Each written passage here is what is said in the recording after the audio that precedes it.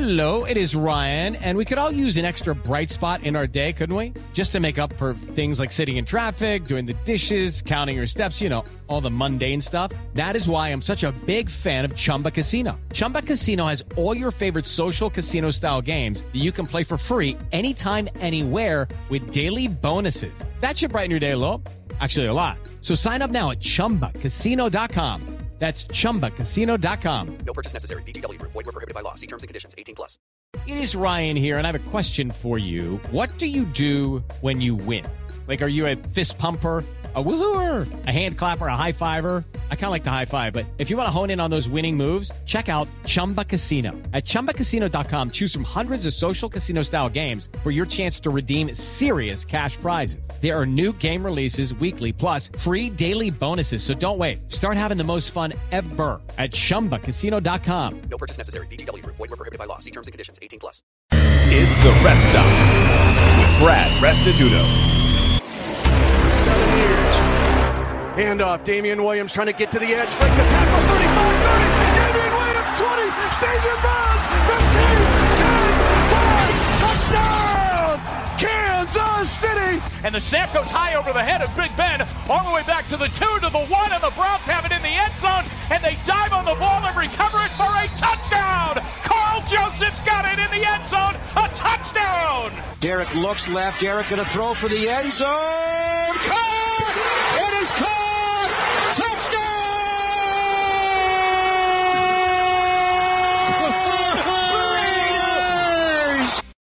Welcome to the Rest Stop. It's May 11th, 2021. It's Tuesday, and it's the Rest Stop. Brad Restituto with you, Spencer Ostrovsky with me, as always. We come to you 9 to 10 o'clock Pacific time. Make sure you watch us on twitch.tv/Chris Landry Football. And if you miss any part of the podcast live, you can check out the audio version on any of the podcasting platforms. Search Landry Football Conference Call. The Rest Stop will be underneath there. Like and subscribe to the YouTube channel, Brad the Believer. We post all the podcasts on there after our show. We've got a good sports show for you tonight. The NBA season winding down.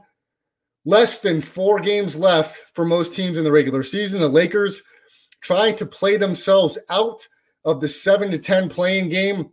They've got some work to do. They're taking on the Knicks tonight. That's the second part of the TNT doubleheader on Tuesday tonight. The Knicks are giving them a battle. The Knicks, of course, have overachieved this year, so we'll talk some basketball tonight.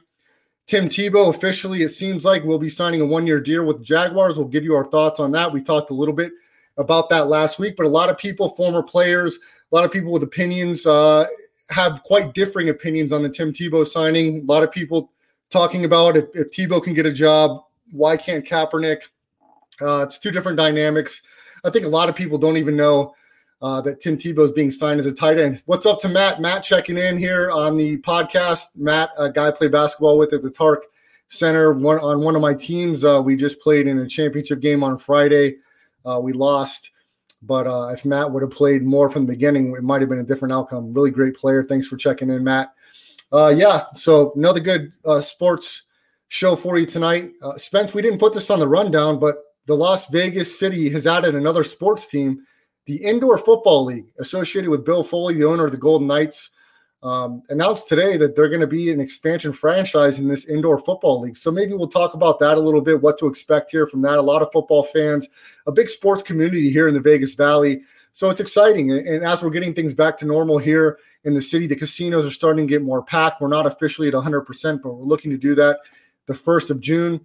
We'll talk even more sports coming to possibly Las Vegas, as the Oakland Athletics have talked to Major League Baseball and within their own franchise inquiring about relocating. And of course, Las Vegas is one of the main hubs to talk about a Major League franchise relocating. Will the A's be that franchise that relocates to Vegas before there's an expansion of new teams that'll come in? Portland, of course, in the conversation, Nashville, and et cetera. But Vegas and the Oakland A's could be a fit, as we've already taken their main team, the NFL team. The storied Raiders are now the Las Vegas Raiders, as everybody knows that watches sports.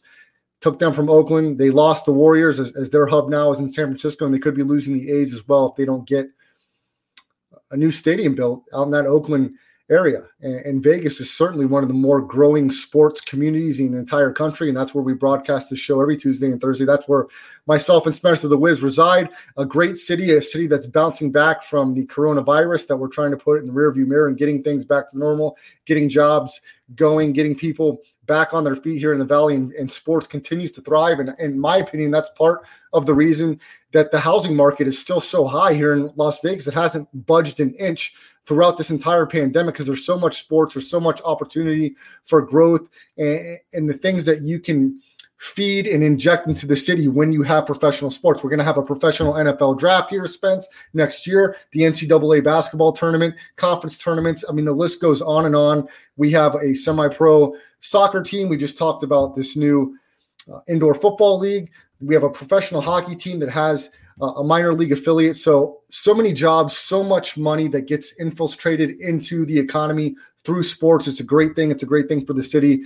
And that's why people are continuing to move here. Not only that, but there's no state tax. So they're getting out of California as Northern California and Oakland continues to lose their professional teams, and Vegas continues to grow. So a really great show for you in store tonight. Spence, jump on here. We'll get it started in the NBA. And I'll go over the scores of tonight as we're really coming down the stretch here in the NBA regular season. We're ready to kick off the second surge of this play-in playoff. We saw it in the bubble in Orlando last year, and we're going to see it again and probably for the foreseeable future. I think it's a great thing. You think it's a great thing. If you're a basketball fan, you must love this because every team is playing balls to the wall and all out all the way till the end. And it means for great basketball all the way through. And if you're a basketball fan, you've got to love that. There's a few games still going on.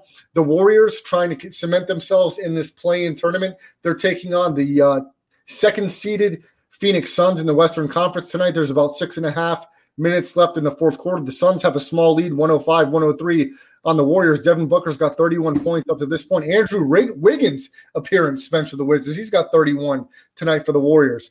The Thunder, they've mailed it in for quite some time now. They're getting destroyed by the Kings 118-94 with about 4.5 left in the fourth quarter. We talked about the second part of the TNT doubleheader, a great one from Staples Center on TNT, but here locally it's blacked out because of the Lakers channel. So me and Spence have this little streaming place that he told me about where I can watch some of the action, and I'm able to check it out. The Knicks, 38-30 on the season. We've talked about the resurgence in New York for the Knicks franchise. Julius Randle is going to be an all-NBA selection, most improved, all-NBA, I think, without a doubt.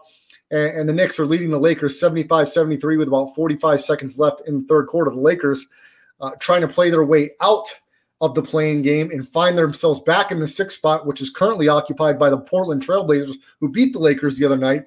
The Lakers do have the easier schedule down the stretch, but this is really an important game. With 4 games left for the Lakers, it'll be 3 after the night. They really need this win against the Knicks with LeBron James out, hoping to come back tomorrow night against the Rockets. He's not 100%. Anthony Davis did have a great night the other night, but is it going to be enough tonight? The Knicks really want a big win on primetime against the Lakers, and to have the Lakers fight it out to make it into the regular playoffs, and they're going to have to fight it out because it's not going to be a walk in the park in that play-in game.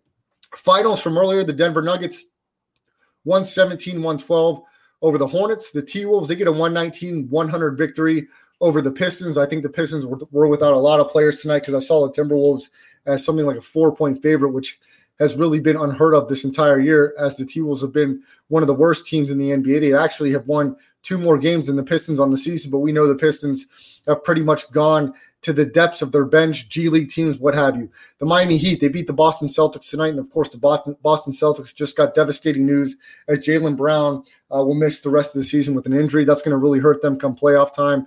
The Heat get the victory tonight, 129-121. Tyler Hero has 24 points and 11 rebounds in the victory for the Heat.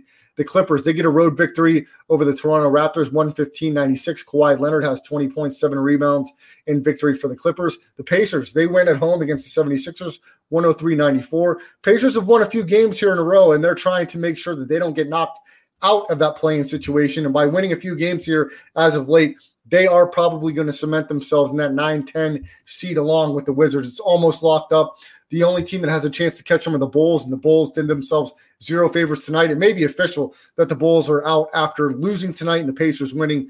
The Nets beat the Bulls 115-107. Kevin Durant had 21 points in victory for The Nets, Kyrie Irving gets hit in the head, goes to the locker room. Head coach Steve Nash says it's not a concussion, so we'll see what Kyrie's status is for the final few games of the regular season. Spencer, the Wizards, Memphis Grizzlies get a win tonight, 133-104 over the Dallas Mavericks. Ja Morant, who in my opinion is one of the best young players in the entire league and will be in the conversation for MVP in the next 5 years. He is that good, that dynamic. The Grizzlies, they get the win tonight. Ja Morant had 24 points, 7 rebounds in the win. Blowout win for the Grizzlies tonight.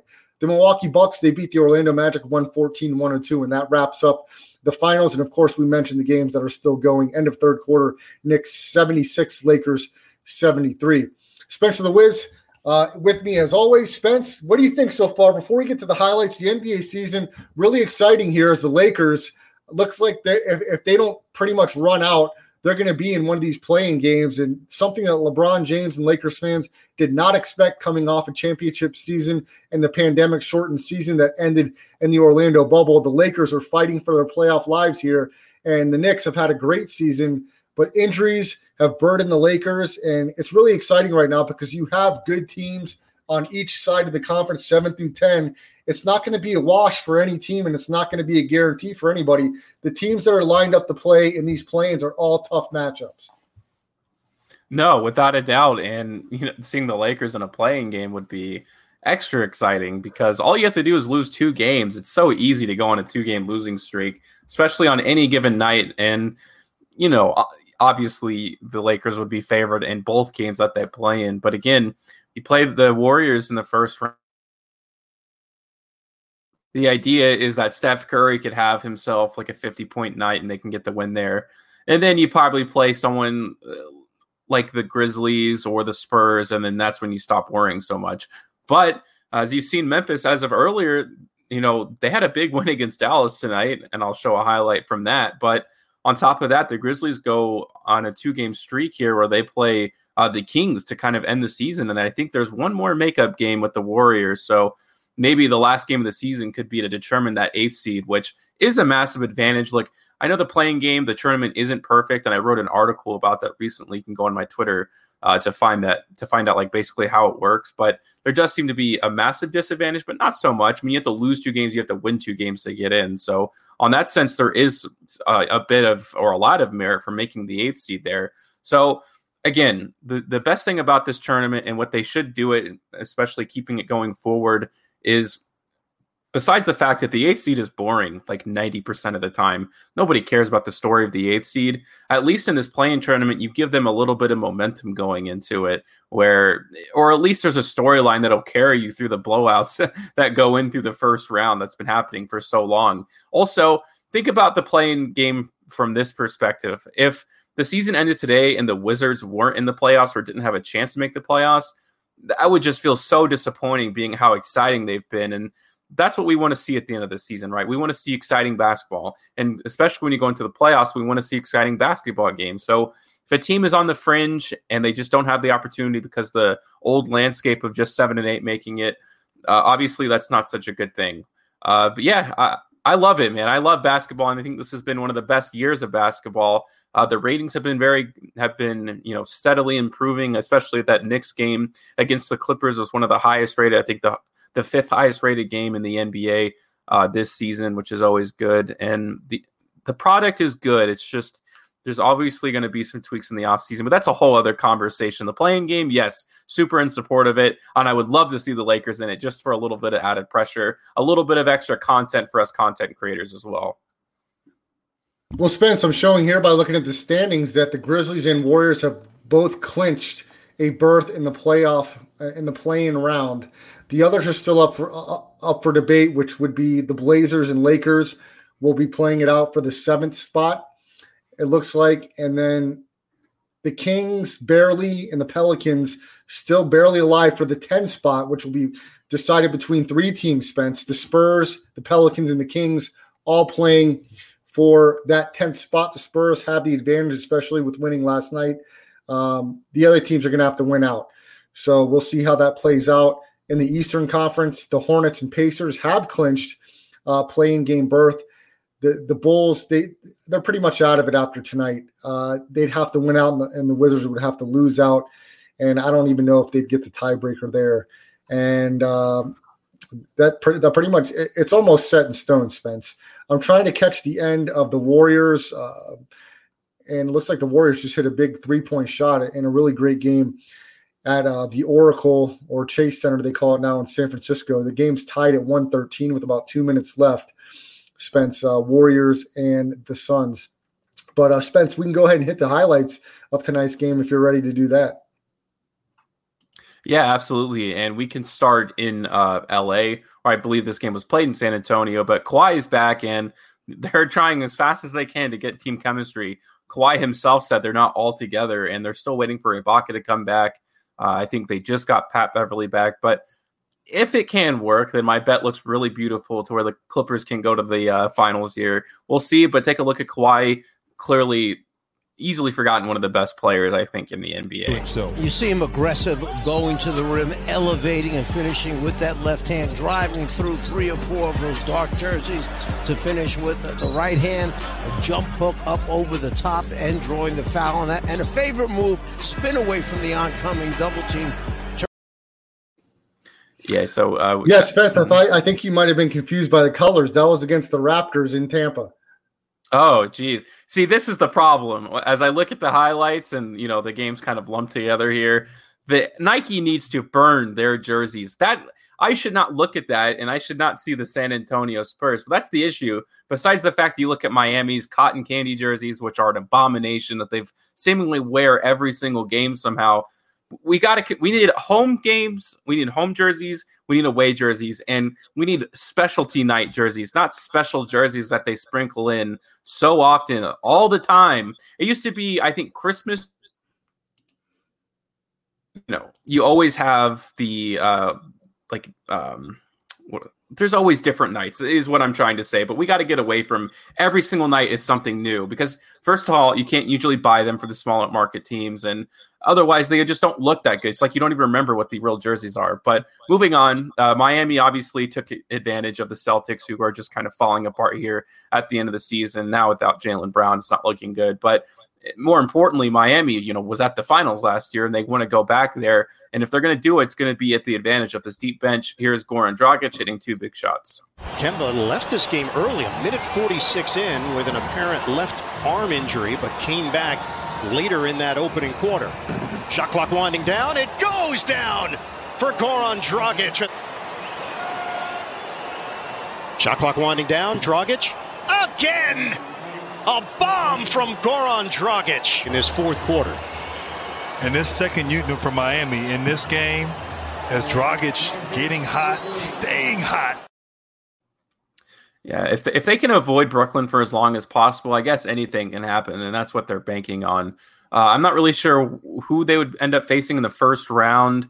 If they're the 6th seed, it looks like that would be a matchup maybe with Milwaukee, or maybe even Brooklyn. Yeah, that would just be so bad for them. So we'll have to see before we make any kind of guesses about that. But every single night, moving on to the next game here, it seems like Caris LeVert just has the game winner. And once again, here he is hitting another massive shot. Caris LeVert is just taking over for this team that for a while everyone thought was going to fall apart because of the Nate Bjorkgren story, where nobody likes him. It's all awful.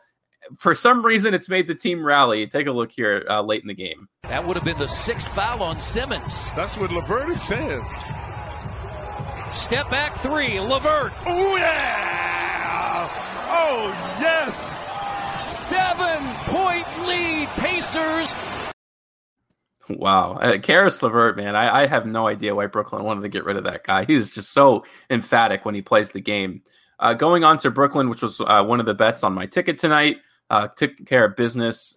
Anytime that you can get 2 of those guys from Brooklyn to play, and it looks like James Harden is questionable for their next game against San Antonio, so it looks like he'll be back before the playoffs, if not one game. But Chicago just hasn't figured it out yet, and this just seemed like an easy go for me tonight. Take a look at all the names actually here in this highlights. Nothing to do with Kevin Durant or Kyrie Irving. These kind of middling people that no one's heard about. Well, Jeff Green, I would say, but other than that, man, they're getting some big contributions from these like very small-time players. Offensive board, Vooch can't get it to fall. Another board for Claxton.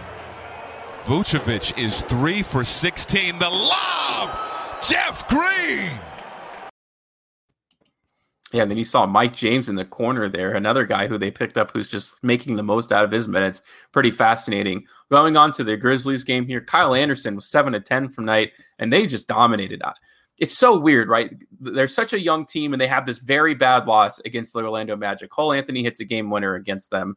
And a lot of young teams, that's it, man. Like, you expect those kinds of losses, but you also expect from a young team not to be able to bounce back and take care of business. Well, they have done that and then some. They beat the Pelicans last night, a very shorthanded. Now they go on a back-to-back against a hot Dallas Mavericks team, like one of the teams that in the second half that just seems dangerous. And they took Dillon Brooks, just annihilated Luka Doncic all night. Take a look at slow-mo, Kyle Anderson, everyone's famous nickname for him, and take a look what he's doing here. The game at 9, 6 straight. Jersey against Stanford.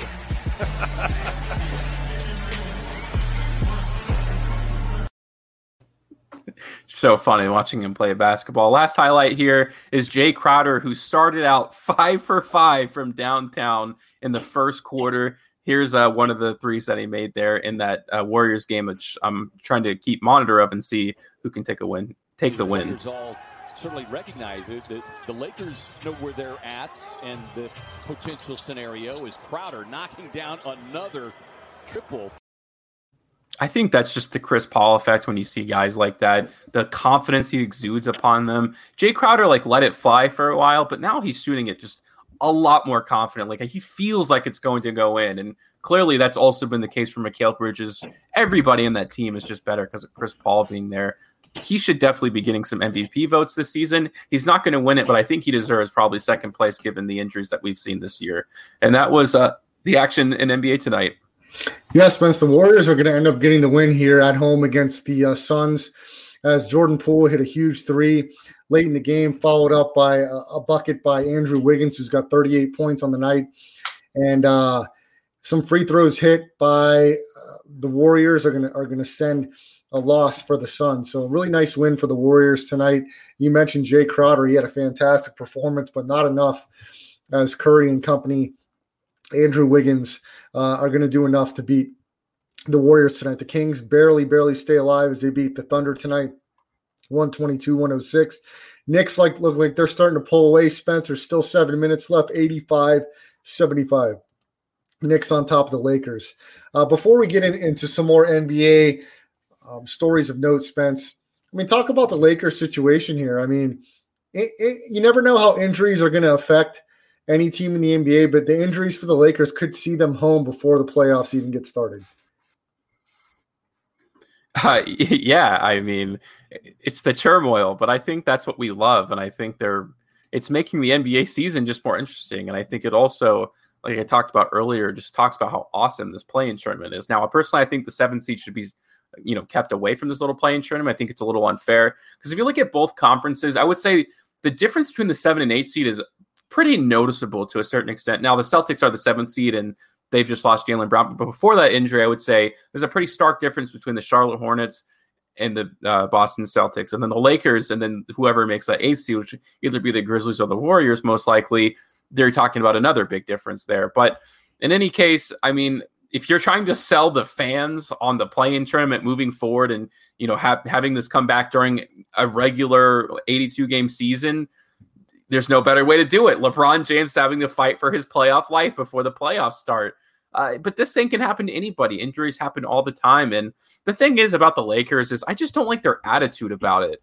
I think that it's like, oh, the whole world's against us. It's like, no, I mean, these are the circumstances you found yourselves in, but you should have the attitude that we're going to take care of business in the play-in tournament if we're in there, and we're going to move forward and we're going to go towards the finals. That's not really what they're looking. They're trying to say like, oh, it's the end of the world if we make the play-in tournament. It's embarrassing. Whoever made the tournament should be fired. Like all these very extremes where, look, this is the circumstance you found yourself in. This is the way it is. It's the way it's been since they voted on it very early in the season. So you're going to have to man up and get ready for the playoffs, healthy or not, because they're coming. They're not going to wait for you. No one's going to wait for you. Everybody's out to get you too. First of all, the Lakers have the target on their back. They won the championship last year. So here we go. I mean, let's see them make it happen. If they were to lose 2 games in a row and miss the playoffs, man, oh man, it would just be something else. I'm sure Adam Silver would be crying in his beer because the Lakers would not be in the playoffs. But still, I would say as us personally or as deep NBA fans, that would be pretty darn cool. So Spence, I'm going to describe to you what I know as the play-in tournament to be, and correct me if I'm wrong. Mm-hmm. So the 7-8 team will play. The winner of that game is locked into the 7. Is that correct? That is correct. And then the 8 will play the winner of 9-10, and the winner of 8 versus 9-10 moves on to the 8. Yes, that is exactly how it works. Okay. Yep, just 2 games. Well, this is great because I predict that the Knicks will hold on tonight. They're up 10. They're up 8, it looks like, from watching here. I think personally the Knicks play harder and they're a better team without LeBron on the floor. I do like Kyle Kuzma a lot, so he'll have to hit some shots here if the Lakers are going to close here down the stretch at home against the Knicks. But let's say they lose, and they have a couple winnable games down the stretch, but Portland would really only, I think, may have the tiebreaker, would really only have to win 1, maybe 2 down the stretch. So let's say the Lakers play the Warriors in the 7-8. The Warriors win and become the 7th seed. Then the Lakers would either play possibly Memphis or the Spurs, which I would think Memphis would move on. And I think that'd be a heck of a one-game matchup, Spence, because if the Lakers aren't fully healthy, that the Grizzlies better than anybody. I know they've been inconsistent, but Ja Morant is a handful, and they were not easy to get rid of in last year's play-in. They are very tough, and especially if they got everybody healthy, it'll be a very fun watch for all basketball fans. Let's just hypothetically say that the Lakers are now in a 1-game play for their lives playoff tournament if they lose the initial game against the Grizzlies. Talk about how the Grizzlies and Lakers match up, Spence. Yeah, it's so hard for me. I get so passionate when I watch the Grizzlies games. I can't think of it from a rational point. and the reason I'll drive my point home here by saying I made a bet tonight. I talked about how Brooklyn was the easy win for me. Well, the other game on my ticket, I bet on Dallas -2.5 for 2. I'll tell you why. Because I either want to be right in my mind, my cynical mind, that the Grizzlies just aren't that good, or I believe in some sort of cosmic, as if I can control the outcome of the Grizzlies game by betting against them, that they'll have won tonight. The reality of the situation is that it's hard because they're the second youngest team in the league, vying for a spot in the West, which we know is much more competitive than the East. Jonas Valanciunas is one of the best centers in the NBA, in my opinion. Ja Morant is so good, right? He's athletic. He's got great vision.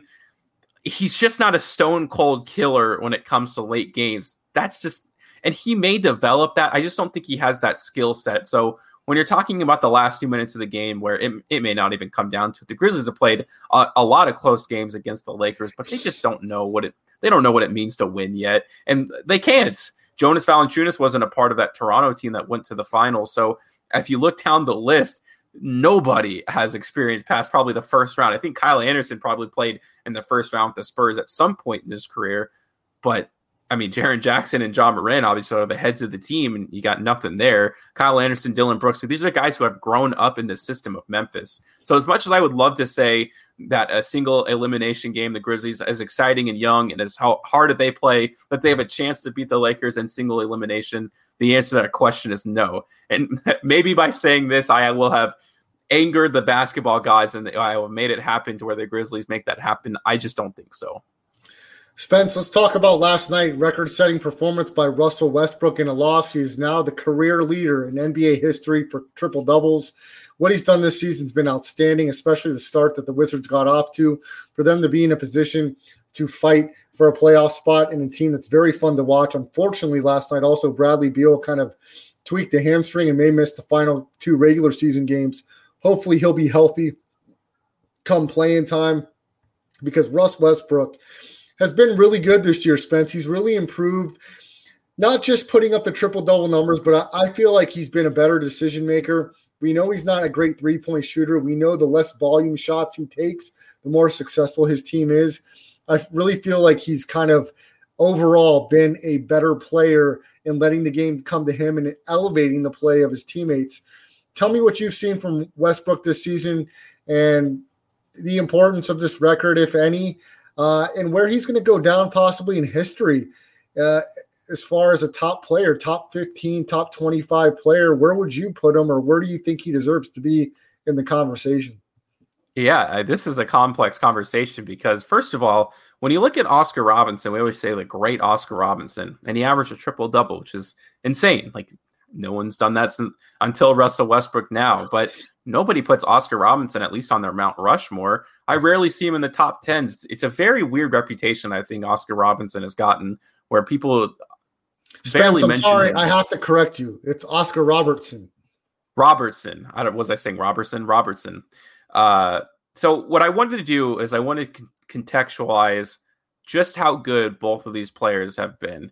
And the way I did that is a little complicated, and I'll try to walk you through it now. But Oscar's best season was in 1961 to 1962. In that season, he averaged 30.8 points, 11.4 assists, and 12.5 rebounds. Let's compare that to Westbrook's season this year. 22 points, 11.5 assists, and 11.6 rebounds. Now, I don't like to look at those at face value because the game is drastically different. So what does it mean to even compare those things? Well, how many possessions did they have? So how productive were they per possession where they were involved in the possession on some sort of level? Well, I think that's also unfair because they're not a part of every possession that the team has. So what I did was this. I took the total number of possessions they had that season, and I multiplied it by the percentage of minutes played. So Oscar played about 92% of the minutes. So you could say he's probably a part of probably 92% of the possessions. So interestingly enough, Oscar played in more possessions than Westbrook. So by doing that math, this is what it comes down to on a single possession, like how productive they were. So Oscar, he averaged 0.27 points, 0.1 assist, and 0.11 rebounds per possession of their team. And for Westbrook, he averaged the same amount of points, even though it looks drastically different on the stat sheet, 0.27 points. But if you go down later, he averaged 0.14 assist and 0.14 rebounds. So technically, in this season, he's more productive than Oscar's best season of his career. Now, those are very small margins. So I get my final point to this analysis is that both players are amazing and both players are great. It's weird to think that you have to discount what Oscar's done to appreciate what Westbrook's done. And I think that that kind of narrative has been driven by the media primarily, where Westbrook doesn't feed into the whole algorithm. I don't know if that's the right way to say it, but clearly he doesn't love the media, the relationship he had with Stephen A. Smith when that was going on, about how disparaging it was and everything else like that. He's always kind of a weird. He's kind of different. He doesn't like to be in the limelight. And I think that bothers a lot of people. What he's doing is insane. I mean, it will not be done. I've looked at the current player, Croc. You're talking about the best of the best that are doing it right now. Luka, Trae Young, Jokic. None of them are able to do what he's doing. Everyone says the NBA is so different. Okay, so why isn't anyone else doing it? And why will no one else do it? I know it hasn't translated to wins, and that's always kind of the biggest part. But think about it. That stat sheet I just gave you for Oscar, the 1961 to 1962, they got bounced in the first round of the playoffs 3-1. Didn't matter for Oscar back then, but for some reason it matters so much for Westbrook now. I don't know how you feel about that. Yeah, Spence, it's an interesting conversation. I want to ask you this. How do you think Westbrook, because this is clearly not the first time he's put up these numbers, what difference have you seen in his game this year compared to years past? That's also part of it, right? Because during OKC days, and someone on Fox Sports Radio had came out today and talked about how this is a sham of a record. Part of it could be, I mean, during his OKC days, you would see teammates like literally boxing out and allowing him to get rebounds, but that's only part of it. You still have to get the assists. And I think assists are much harder than rebounds most of the time. But on another level, you also want him to get the rebound, right? Because he is one of the most dangerous players on the fast break that we may have ever seen in the game. And the way that it works now, which I think has made the Wizards so successful in the second half of the season, is when he doesn't get the rebound in the half court, they pass the ball to him almost immediately. They want the ball in his hands when players are in motion going down the court. He just sees it differently. Now, he's less involved in the half court, which I think has benefited the team exponentially, because we both know that he's a pretty darn good defender, if not a great defender. So when he's able to utilize that, his steals, and work mostly when players are in motion, not set in the half court, that is when he's the best. And that's how he gets a lot of his points. His point total has been down this season. And yet, since he's been doing that, since he's put less of that pressure, because he's shooting like 30% from 3-point range, if not worse this season, the team is getting wins, or they're playing more competitive basketball. Now, you could also go down the whole team, but you can't place all of the blame on him, because he's playing good individual defense. It's the team that's playing awful. So he's been probably the biggest part of their run. Bradley Beal's been doing this forever for the Washington Wizards. He's been there his entire career. And I think Westbrook kind of getting it. And also, this is his first season with the team. And amidst all the turmoil, it takes time to implement your second best player in the team. And I think you're seeing them do it now. It may not translate to anything this season, but I do like them moving forward. I think he can be a very important piece on your team if they can generate and run the offense through him in a unique way, not the traditional sense, which I think they were trying to do in the first half of the season. Spence, I know a lot of people before the season started have not been big fans of Russell Westbrook. To me, he's one of the most polarizing figures in the entire league. And I've questioned at times if he could be a champion, but I've never questioned what his potential can be, because he is so explosive and dynamic and can do so many different things. I just thought he needed to rein in his decision-making.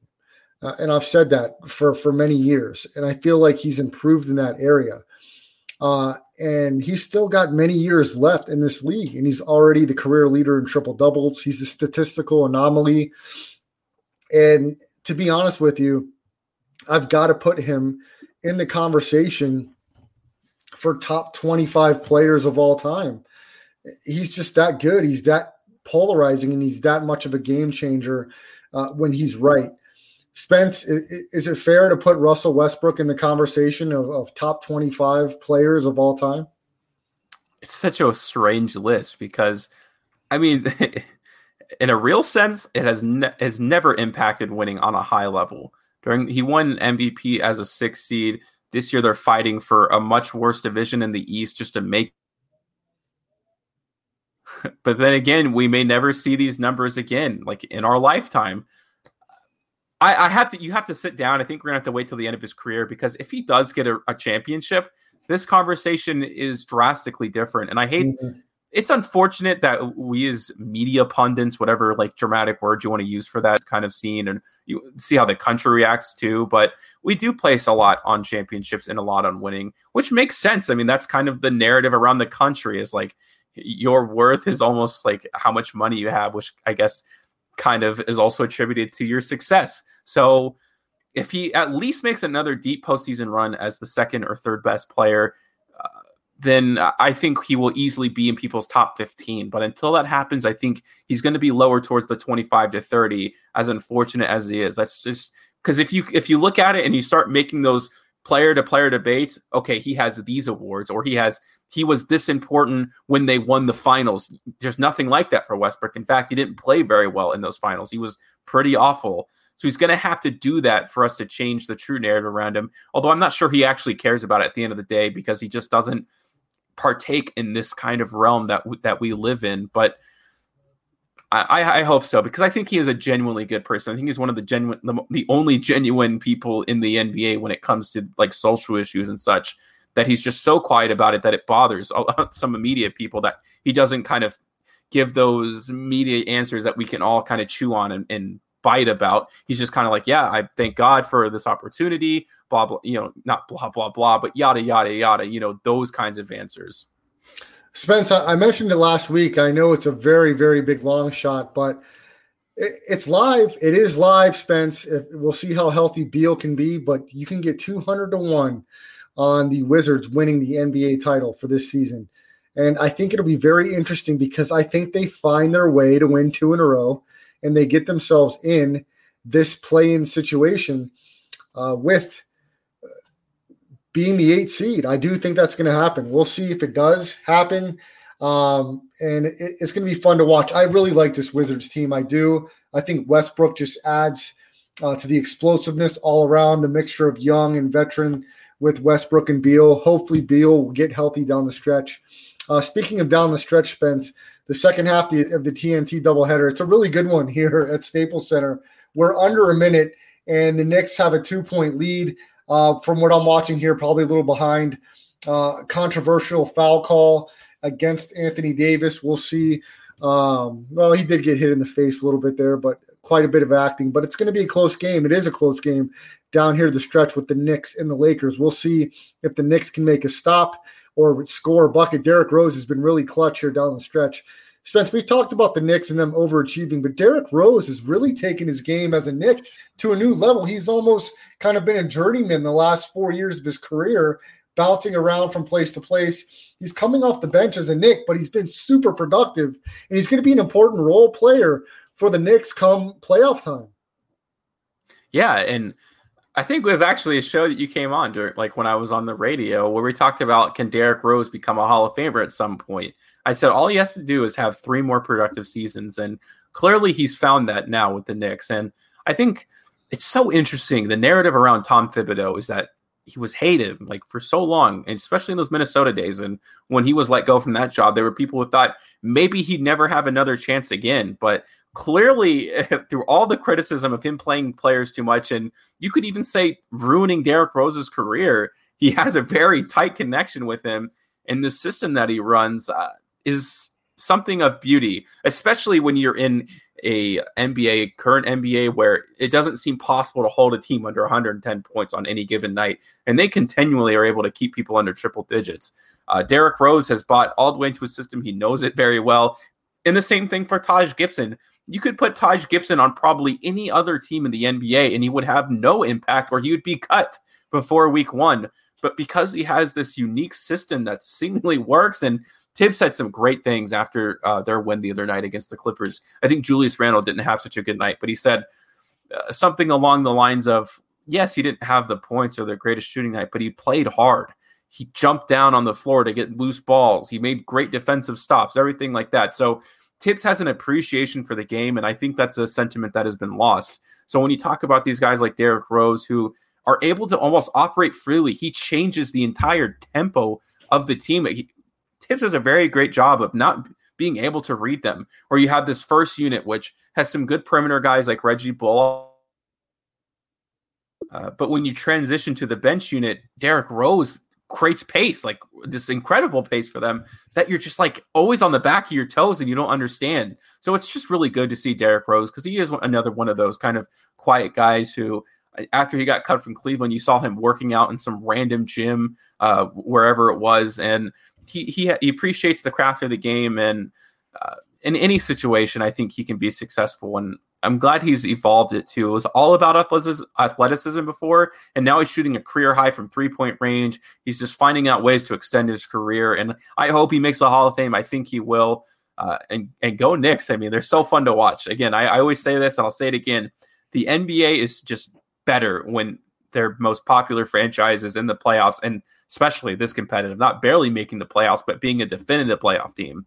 Yeah, Spence, you're right. They're just fun to watch, man. The Knicks have the ball up 2 with 31 seconds left, the timeout, as I'm watching here. But this last possession, Spence, Thibodeau was on the court with his hands in the air as the Lakers had the possession, screaming for defense. They gave it to an ISO situation, Anthony Davis against Julius Randle, current Laker versus former Laker. About 5 seconds left on the shot clock. Randle forces Anthony Davis into a tough kind of step back wing 15-footer. He had to high rise for to hit back rim. Julius Randle secured the rebound, brought it across half court, calls a timeout.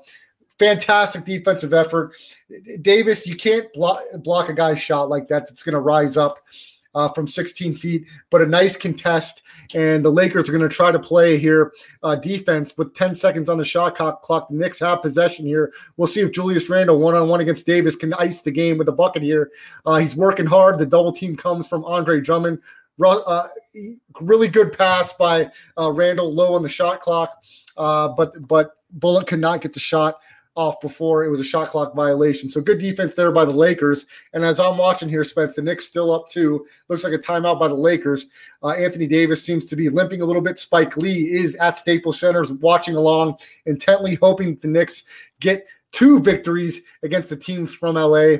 Randall just tried to do too much there. He got double teamed late. Probably should have gave the ball up a little earlier, but Bullock didn't get the shot off in time. It was short and missed anyway.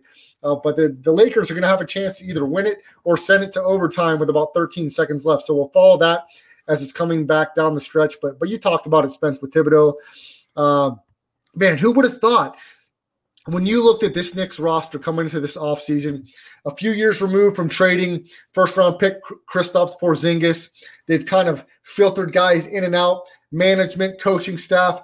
You never expected the Knicks to be in the top 5, top 6 conversation of a playoff berth this year. We didn't know Julius Randle was going to turn into the player that he's been this year, an all-NBA, all-star, most improved type player. This guy is cementing himself as one of the top players. And with his size and build, and if he can continue to shoot the ball the way he has, he is going to be the face of this Knicks franchise, in my opinion. It looks like probably a draft pick that they did not get right with Obi Toppin. We're only 1 year in, but seemingly plays the same position as your best player, Julius Randle. But Spence, if you look at it this way, the Knicks released Austin Rivers and brought in Derrick Rose. And I love Austin Rivers, but man, it seems like a heck of a swap. A former MVP that's certainly playing at times like that caliber for Austin Rivers, who's now bounced around to the Nuggets and playing contributing minutes for a team that's quite banged up, but certainly Derrick Rose, the more dynamic scorer and shooter for the Knicks.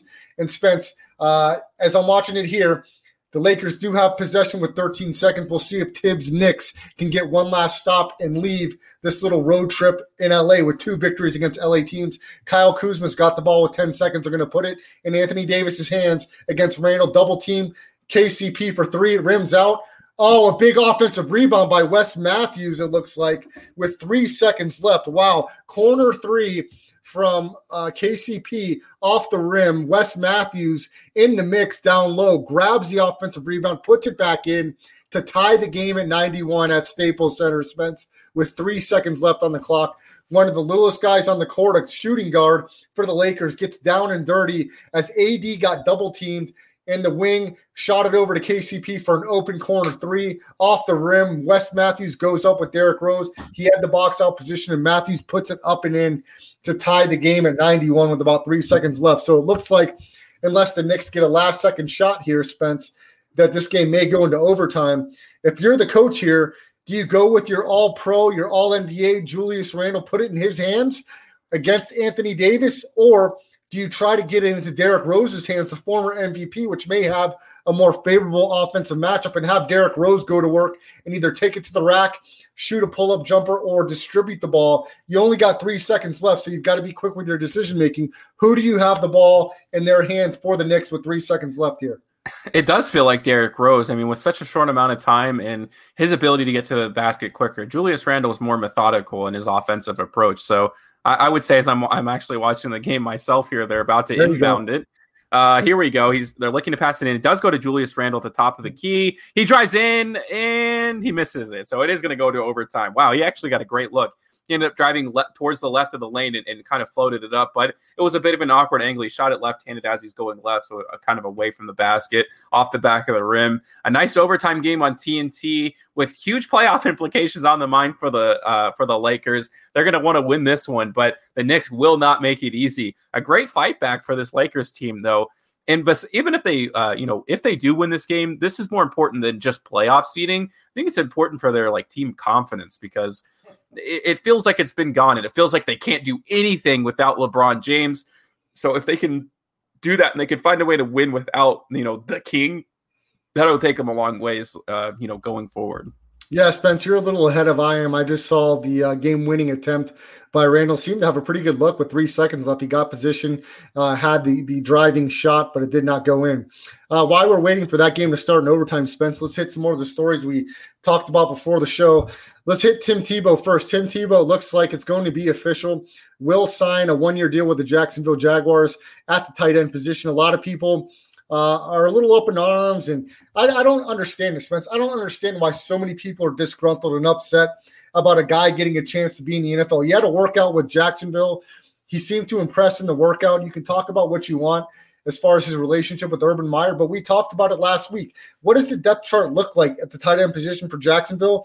And this guy he's a Heisman Trophy winner. He is a national champion. This guy played professional baseball after not playing for years. And at the tight end position, Spence, we've seen guys that did not play tight end at the college position come from basketball and be perennial Hall of Famers. We've seen this happen before, not just 1 or 2 times. So with Tebow coming in and playing the tight end position, I don't understand guys like Damian Woody and other former NFL players being so up in arms, and they don't get it. They don't understand how Tim Tebow can get another shot in the NFL. I think they're absolutely blind, and they're not. Again, I talk about football and sports logic, Spence. Tim Tebow's not coming in to compete for a quarterback position. We're talking about a team that was the number 1 overall pick, meaning they had the worst record in the entire NFL last year. We can't name a tight end on their roster without going through the depth chart. Why at 34 years old, the guy is not guaranteed a roster spot? Well, let's see what he can do at a position that, if any position in the NFL, guys have come in without college experience at the position and succeeded. With Tim Tebow's size, his attributes, his tools, let's see what he can do before we go all out and say this is ridiculous. He doesn't deserve a shot. He's not coming in at the quarterback position. He's built. He's got the size to play tight end and possibly be successful. We know Tebow can put on muscle mass very quickly. He's got the absolute size for it. We don't know what he can do with his hands. We know his football IQ should translate well being a former quarterback. Blocking, I think he's a really strong guy, Spence. I think he should be able to pick that up fairly easily. Of course, a lot of it's going to be technique and coaching. But why are people so up in arms about Tim Tebow getting an opportunity to play the tight end position? It doesn't make any sense to me, Spence. Well, I was listening, and this was from Speak for Yourself. I think it's an actual national show, not a radio show. But one of them was a player, and he took it very personally because apparently he had been in that position where he was like one of those third-string guys and someone above him, because he was talking about on the Eagles, like favoritism from his position because he was ranked 33rd by Pro Football Focus. And this guy who was actually on the roster was ranked 51st or something like that. There's so much more about football than about your literal talent, especially when you start talking about third string guys. This is a whole different universe because you're rarely going to touch the field. So your opportunities are going to be rare, and they may need you in different situations. But I think if you don't take it so personally and you see him from just a different standpoint, on some level, I do understand. This guy hasn't played since, in 10 years roughly. He was never been a tight end, and now he's getting it now. But you need winning culture in your locker room. He has 2 national championships, mind you. So that may be more valuable than some college kid last year who is never going to touch the field as a backup tight end anyway. So if you can get more value outside of like just the minus on the field, then yes. I actually do have a clip from the Colin Cowherd podcast today. This is Urban Meyer's first public statement about Tim Tebow. There's some really interesting comments. I'm sure you'll have some thoughts on him as well. So take a listen here. This is what Urban Meyer, the man himself, has to say amidst all of this craziness of Tim Tebow talk. Yeah, we have not signed Tim. There's a thought going around. He was in the best shape of his life, asked to see if he could work out with a couple of our coaches. I wasn't even there. And they came back to me and said, wow, this guy's in incredible shape. And I said, then I went another time and watched him try him out. And they said, go work on these things. He comes back later. They try him out again. I'm not there. And they come in and they said, wow, this guy's ball skills. He's a great athlete. He looks like he's 18 years old, not 20, whatever he is, 33. And I said, guys, you don't understand now. This guy is, he's the most competitive maniac you're ever going to talk to. And let's give it a shot. And I have not decided if we're going to do that or not yet. I'm getting close. I got to make a decision here pretty soon. Oh, what do you think about that? First of all, like it gives me a different perspective on all of this for me. Well, that was Chris Collinsworth. It looked like Chris Collinsworth on a podcast with. I mean, if he's telling the truth there, Spence, he wasn't even there for the workout. So if you got guys that don't have any personal vested interest saying, look, this guy's in great shape, he's improved on the things we had to improve on. To me, let me preface that, Spence, by going down the current depth chart from Outlands of the Jacksonville Jaguars tight end position. Unrestricted free agent Chris Manhertz, who is listed as not having a number as a starting tight end. Most people have never heard of him. I've heard of him, but I can't tell you much about him. I remember seeing him on the field. Luke Farrell, who seems to be a rookie for the Jaguars, 5th rounder. He doesn't have a number listed to him. He's second on the depth chart. Tyler Davis, number 87. Never heard of him. James O'Shaughnessy, who's I've heard of, is a journeyman blocking tight end, is the 4th-string guy. You have nobody of note at the tight end position. So if these young guys can't come in and beat out Tim Tebow, and we'll see on the field, if he deserves a shot. But look, to me, from what I heard there from Urban Meyer, guys without a personal vested interest saying, look, this guy's impressive. And, there's nothing there that led me to believe that there's any type of extreme favoritism going on here. And it looks like he hasn't made a decision yet. It looks promising that he'll sign, but let's see if the guy even competes enough to make it to the preseason roster. That's not a guarantee yet, but I'm interested to see it play out. And look, Urban Meyer knows the guy. He played for him in college. And I liked the part where Meyer said this guy is a competitive maniac. I love that. And I would love to have anybody with the off-the-field reputation of Tebow and on-the-field competitive maniac. Of course I'm going to give this guy a shot. There's guys that try out every day off the streets that get personal workouts and have an opportunity to make the team. Whether they make it or not has to do with the reps that they get, how quickly they pick up the schematics and the mental part of the game. And that's a big part that nobody talks about. A lot of it is the mental part of the game and how quickly you can pick it up. From what I just heard there from Urban Meyer, seems like Tebow may get a real shot. So Spence, tell me what you took out of that little clip from Urban Meyer with Chris Collinsworth. Well, I have no doubt that he probably wasn't there for the workout, but the issue I take part with in his statement is that he's trying to like wash his hands of it where, I don't know, man. It's not like the way he made it seem like, he was just around the street and some of the guys at the facility brought him in. Like, no. This was your idea, obviously. No one cold calls Tim Tebow to do a workout to come in. Clearly he has familiarity with him, and that's the reason he came to work him out with. So there's a very stark difference, right, between being an NFL and a college coach where you are the celebrity in a college game where you're like the face of the franchise.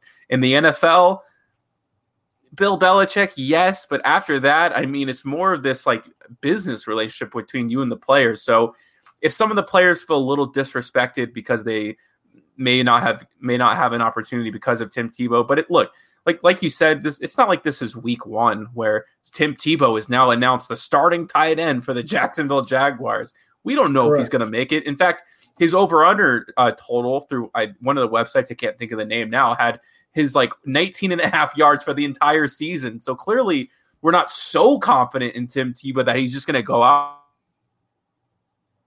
and become this like legendary tight end for the team. So I think we're just overblowing it. I think that comes from part of the offseason for the NFL, right? The NFL is king. The NBA is about to go into the playoffs, and yet here we are talking about a practice squad signing essentially, or a fake contract, a contract that's not even guaranteed. That's just the nature of the news cycle, I think, in the NFL. They absolutely should give him a chance, especially if they can use him. I think when we say tight end, it's like, is he going to be able to block? They're not going to have him in for traditional run plays. Clearly not. He's going to be in for something goofy, or he may never even get in, period. He may just be someone that they want around guys on the team to like motivate and be there for them. And I think he's willing to accept that role too. He loves the game of football. And I think that's the main reason they brought him in, not because he looks like he's in the best shape of his life. That's the kind of fluff stuff you give when you're on a podcast with a goofball. Yeah, and Spence, I think people need to calm down. I mean, come on. Do people not understand how hard it is to get from coming off the street to even get in a preseason game and get reps? It's going to be hard for Tim to even get reps at the tight end position, play even a half in preseason without being a part of anything in the offseason and just now getting his foot in the door, playing a position he's never played. Is it possible? Absolutely. But it's very difficult. Now, I think what he has on his side, like we mentioned, is the depth chart at the tight end position has a bunch of no names, nobody you've ever heard of. So if there's ever a window to get in and to make a team, this would be the team at that position. It's going to be very difficult for Tebow to even get in a half of a preseason game, much less targets. So if I'm betting, I'm putting a lot of money on that under 19.5. We're talking regular season. I'd be very comfortable putting a rack or two on that. I'm not thinking, because I think Tebow athletically could be a very productive tight end in this league, but there's so many other intangibles that we're not discussing that go into a guy making a roster and playing a significant amount of time on the game day roster on the field. It's just going to be very challenging. Now, like you said, maybe the advantage of knowing a coach and possibly his system will play in his favor, but let's just see how it plays out. There's no reason for any former players to be all perplexed and all up in arms before we've even seen one preseason game. Spence, as we're wrapping up the show here, some sad news. Former Hawaii quarterback and former Heisman Trophy top 5 Heisman Trophy candidate Colt Brennan, who was drafted in the 6th round by the Washington Redskins. He passes away today. He was in rehab. Apparently, his dad came out and said something that he took was laced with fentanyl, went into a coma and did not come out. Very sad news in NFL. And also, Tariq Cohen, running back for the Bears' twin brother, passed away over the weekend. So, Spence, just very sad news in the state of football and sports we've seen since this pandemic started. It's very unfortunate.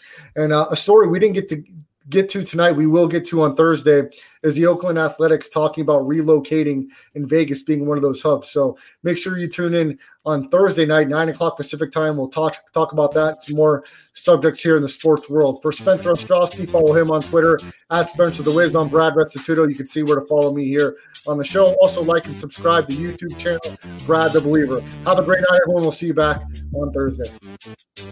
It is Ryan here, and I have a question for you. What do you do when you win? Like, are you a fist pumper, a woohooer, a hand clapper, a high fiver? I kind of like the high five, but if you want to hone in on those winning moves, check out Chumba Casino. At ChumbaCasino.com, choose from hundreds of social casino-style games for your chance to redeem serious cash prizes. There are new game releases weekly, plus free daily bonuses. So don't wait. Start having the most fun ever at ChumbaCasino.com. No purchase necessary. VGW Group. Void where prohibited by law. See terms and conditions. 18+. It is Ryan here, and I have a question for you. What do you do when you win? Like, are you a fist pumper, a woohooer, a hand clapper, a high fiver? I kind of like the high five, but if you want to hone in on those winning moves, check out Chumba Casino. At ChumbaCasino.com, choose from hundreds of social casino-style games for your chance to redeem serious cash prizes. There are new game releases weekly, plus free daily bonuses. So don't wait. Start having the most fun ever at ChumbaCasino.com. No purchase necessary. VGW Group. Void where prohibited by law. See terms and conditions. 18+.